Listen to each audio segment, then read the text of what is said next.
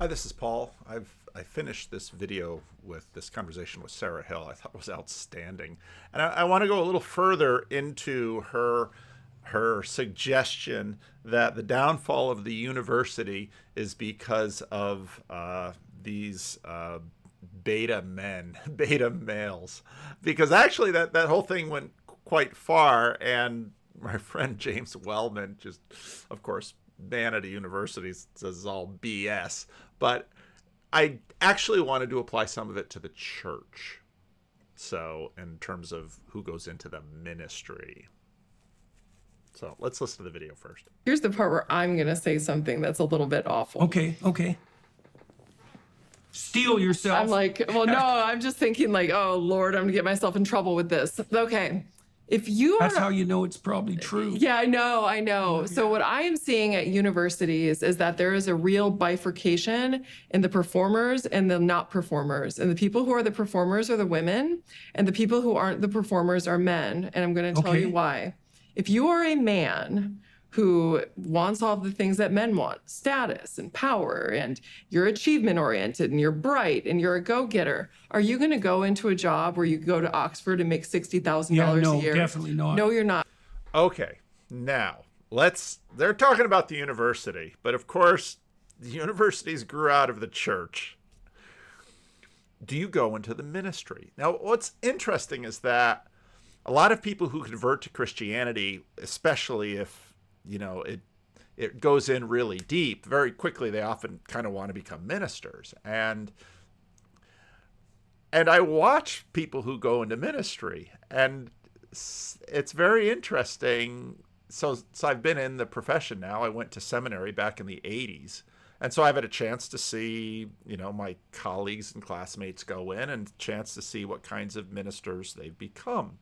So keep that in mind while they're talking about college professors. I'm going to be thinking about Christian ministers. What types of men do you think are attracted to university jobs? You mean now? I mean, ever. You're making $60,000 a year. Yeah, but I think it's changed. And so women who go into university jobs are generally women, and this isn't en masse true, but now, I'm also going to get myself into trouble because I have a number of friends who are women pastors. I don't think any of them listen to my podcast, but we'll see what happens. So, men who go into ministry. Now Jordan says, I think it's changed. And I think in some ways, because Christian ministry has such low status in common culture in the United States and in Europe, I think people did go into, so in the early to mid 20th century in the Christian Reformed Church, if your son went into ministry, that was a high thing, because ministers were sort of at the top of the hierarchy. Now, they all that changed as the 20th century wore on. And it didn't depending on the neighborhood. But the brightest and best would be ministers. Ministers were key leaders in their community. If you look at George Marsden's book, The Twilight of the American Enlightenment, he notices that, and still in the middle of the 20th century, ministers were invited on important public panels to talk about the national welfare, et cetera, et cetera. And so the decline of the WASPy elite brought with it the decline of Christian ministers. Now, this varies from community to community. For example, in the African American community, when people learn that I am a minister, they often treat me with deference. That's also true in other communities that have a fair amount of religiosity still in them. But status in Christian ministers has taken a huge hit in the 20th century. Now, Jordan's about to talk about people that he knew. And what's interesting, again, back to this conversation. Let me pull it over here. This conversation going on between Sam Tiedemann and John Vervaeke about relevance realization and AI. There's a lot. Part of what we're doing here in this conversation is she has a thesis. Now, part of what I thought about a lot during this conversation is what tends to happen with this attempting to use evolutionary psychology as a navigational tool for humanity and understanding. There are a lot of, as Gad Saad once said, just so stories. We see a dynamic that shows up in the data in some report or something, and then we tell an evolutionary adaptive story to try to fit the data, and then we take that story and then we try to have a general application for life. This video is full of that. So much modern wisdom is full of that particular move where you make this move. And so now Jordan's about basically to make this move with respect to his colleagues, because they're both university professors, and she's basically saying, yeah, a lot of the guys going into university research, they're simps, they're beta males, but then they're going to talk about corruption and institutions, which is also interesting. It's in my experience more true than it's not, are people who are very competent, driven, motivated, but also want flexibility because they have children. I work 60 to 70 hours a week, but I get to pick the 60 and 70 hours a week I work. Right. I love my job. I have 2 kids. I spend a lot of time doing things with them, and I like the flexibility. And most of the really competent academics that I know who are just kicking ass and doing a really good job in terms of like discovery are women. Okay. So I think the university is like falling apart because there's a lot of people who are mediocre, and they're generally old men who are trying to maintain the system that rewards mediocrity. And then you have performers coming in, and there's a lot of fission that's being created. Okay. Fascinating thesis. And it's interesting, again, that it is going in different ways for men and women. That the women want the flexibility. They're maybe not as motivated. They have a super interesting conversation here about women in the law profession. Jordan's talked about that for years because he used to work in it. And so now he's going to take this apart. This was, again, in the Sam Harris video, I talked about the fact that Jordan in this video is so different from Jordan in the Sam Harris video. This is a fun Jordan for a conversation. So there's two elements at play there. There's an element of sex and there's an element of performance. Mm-hmm. Okay, so let's take this apart a bit and see if we can get to the bottom of it. Well, first of all, you can't pathologize the behavior of one sex without pathologizing the behavior of both. Right. Right. Okay. So we'll use that as an axiom. Yes. And then and I thought that, and Jordan is always getting, he's misogynist. No, I don't think he's misogynist at all. I think we just have this rule in our culture that, and it wasn't Jordan that pointed this out to me, it was another guy who nobody's going to accuse of being misogynist. I'm not going to name him, but he said, you can't critique women in this culture. It's like women are perfect. And the problem is, trust me, as a clergy, I know once people put you up on the pedestal, boy, they're going to kick that pedestal out when it serves them. You asked me what sort of men were attracted to university jobs. When I started my career, the answer to that was men, in the universities that were really working. I think my supervisor was a good example of that. He was a football player. He's a tough guy. He was extremely, extremely curious. Yeah. Right. So he went into a university position. Okay. So he's a football player. He's a tough guy. So he's got the testosterone masculine traits. He's also driven. So that testosterone drive, she talks in this video later about, because she talks about progesterone and estrogen and then testosterone, and she talks about testosterone as a reactive hormone, whereas in previous videos, especially the ones behind in the membership area, we've talked about the fact that women set the pace. They really do. And when you look at this with respect to estrogen and testosterone, that's still true. Women are the arena.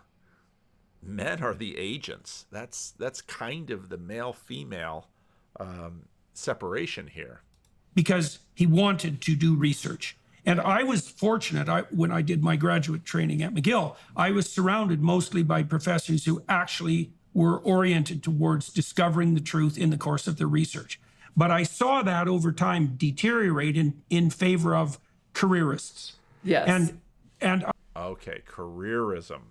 Now, careerism has been the bane of clergy for centuries, ever since probably, I don't, my feelings on Constantine are nuanced. I'm not with the Protestants that say everything went just to crap with Constantine. Not at all. You'll hear me talk about the fact how Jesus won the empire. But part of what an establishment means is careerism is a problem. Now, this is a super complex thing because your career is one of these variables that you have to consider. And in the ministry, this is the same way. We have very similar things where I would say many pastors want to go into ministry in a local church because it's more, especially in a Protestant world, it's more like a business. It's very much like a business. Now, you can be like me and have a very unsuccessful business, at least as far as my local church goes. But it's got more of that business aspect to it. So I think Protestant clergy tend to, this was an observation made by de Tocqueville and by many others when they look at America and Europe, because you didn't have state churches. American clergy are much more like businessmen. And so American clergy sort of go after things. Rodney Stark made the same point. A lot of people, when looking at the growth of the church in America and the growth of the church in Europe, said American pastors are more like business people because if they are unsuccessful, their family doesn't eat. And so that then will impact the kind of people that will go into ministry, especially depending on the way a particular church is structured. At the same time, you have to keep an eye out for your institution. And so you need a division of labor with respect to that. I would put most university administrators in the bin of careerists. Yes. And careerists are interested in the secondary benefits of their career. Maybe that's security and maybe it's status, and not interested in the pursuit. The only people I saw who pursued a university career who had justification for it, who were men, their justification was, I'm so interested in pursuing, let's say, scientific truth and the expansion of knowledge that I can find my status, my interest there. And if I have enough money to allow that to occur, that will be fine. And I thought. And again, there's so much overlap here with respect to ministers there, because most ministers are not fundamentally about the bottom line, or you would not get into this job. There are a few ministers out there, and you can find them on the internet, that draw huge salaries and live in enormous houses, etc., etc. But that is different from the rule. Most ministers have a passion and a drive and a mission, and that's why they got into ministry. Now, there are various passions and drives and ministries within the church. Some people are big in terms of evangelists. They've got great personal evangelism. Some people love to study the Bible. Some people live and die for pastoral care. Some people want to build their church up to be a big church. So there's a lot of different things that ministers can do. But again, it's sort of this male drive. Now, women in ministry? Oh, gosh, I don't know. Never thought about it on these terms before. So that's why this was such an interesting part, because they weren't talking about, ministry. I'm just going to say a word about this particular video and the filming now. There's just a chance that some of the people on Daily, because I know the people on Daily Wire keep an eye on my channel, or some of the people that keep an eye on my channel are usually not the stars on these other channels. They're usually the people, and I met some of you at ARC, so came up to me and said, you don't know me, but I work on such and such a thing. And so this is a great shot. What a wonderful, just kind of a wonderful setting. The lighting is good. And again, some people complained about her and her voice. I I think it's an engaging conversation, and I love the style that they had going back and forth. I thought this was one of his better interviews. Thought that was a perfectly reasonable game. Now, you brought up a couple of things there. Now, and let me say that there's a lot of people who go into science for the. I went into science because I love research and I love discovery, and I'm creative, and it's a perfect venue for a creative person to just think about things and then go test them. It's like so fun. And that's the same for ministry. I mean, I do. My older sister is more creative than I am, but I'm pretty creative and a little ADHD, which is why my channel hops around to all kinds of different things. But yeah, it's interesting. And I don't think that what I was saying is characterizing all people in all the motivational states. I'm just saying, on the whole, it seems like that, like when we look at who are these careerists that go into this field, and essentially because it's low risk, and you have this stability. When you have men who are making that choice, it's a very different phenotype. Okay, And I think part of the reason that Christian ministers in America, because it isn't low risk. Now, some denominations it is, and some denominations it isn't. It really varies denomination to denomination.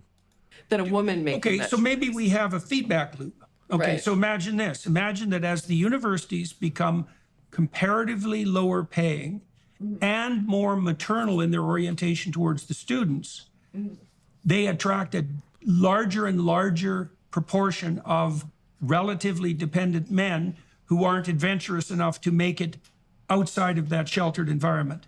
And now, what about that with women clergy? In the 90s and early aughts, we were recruiting a lot of church planters for Sacramento. And one of the things, and then we were in conversation with other churches that were in similar denomination with the Christian Reformed Church. Most of the 90% of the clergy are men, 10% are women. The majority of those women work in not senior leadership roles, but other roles within multi-staff churches. Not a lot of women church planters. They're very unusual. Most women don't go in for church planting. It tends to be the men. And I also wonder how women leading church impacts the style of the church. And I'm not, I'm not trying to point fingers, or some of you will do that just fine in the comment section. But, one of the things that they pointed out later in this video is that when it comes to talking about men and women, there is this interesting trap where as a culture we want to say, no, they're both the same. But then there was no, they're very different. And it's like, wait a minute, you can't have it both ways. Now, there are ways in which we're the same and there are ways in which we're different. But it's not unusual to imagine different outcomes. And again, we have to press the fact that we're talking about bell curves here. And the bell curves don't exactly they're not the same. They don't really line up. And one of the things, again, some of you will say, well, Vanderklay's, throwing women clergy under the bus. I'm very glad that at Living Stones, we have long had women elders here, because I have noted that male elders and female elders tend to have strengths and weaknesses in different areas. And same with women deacons and men deacons serving in the church. And I think it's the same with pastors. In many churches, the first lady, usually the pastor's wife, is sort of another adjunct pastor. That sometimes happens. That sort of has gone away with a lot of churches because a lot of women work. And so when you interview for a job, a lot of times women were like, you're not interviewing me for a job. He works for you, not me. Then there are other times when people go into the church to do ministry together. So it varies a lot, but it's a really interesting dichotomy. And what that does in turn, because the men act out that pattern of dependency, is it reinforces the idea that the inappropriately maternally oriented women have, what would you say, insufficient charges that they need to take care of. And I wonder if that works that way in denominations. You can look at theological seminaries in liberal traditions that get just overrun by women. And you would imagine in some of those denominations, the churches then there are many, many women looking for churches. And in many of those denominations, numerically, they're in absolute free fall. So it's super interesting how this stuff plays out. Things really do tend to spiral out of control when a positive feedback loop emerges, right? Right. So if you want to become alcoholic, Right. the best way to do that is start to drink to cure your hangover. Right. Because it works. Right. But it produces a worse hangover. Right. And if you want to develop agoraphobia, have a panic attack and then avoid. Right. Right. So most forms of serious psychopathology, if you want to become depressed, get sad and then isolate. Right. So many forms of psychopathology are positive feedback loops. So we could imagine that when a social institution starts to spiral, that there's multiple causal forces at work that are reinforcing each other, because that would also produce a rapid transformation.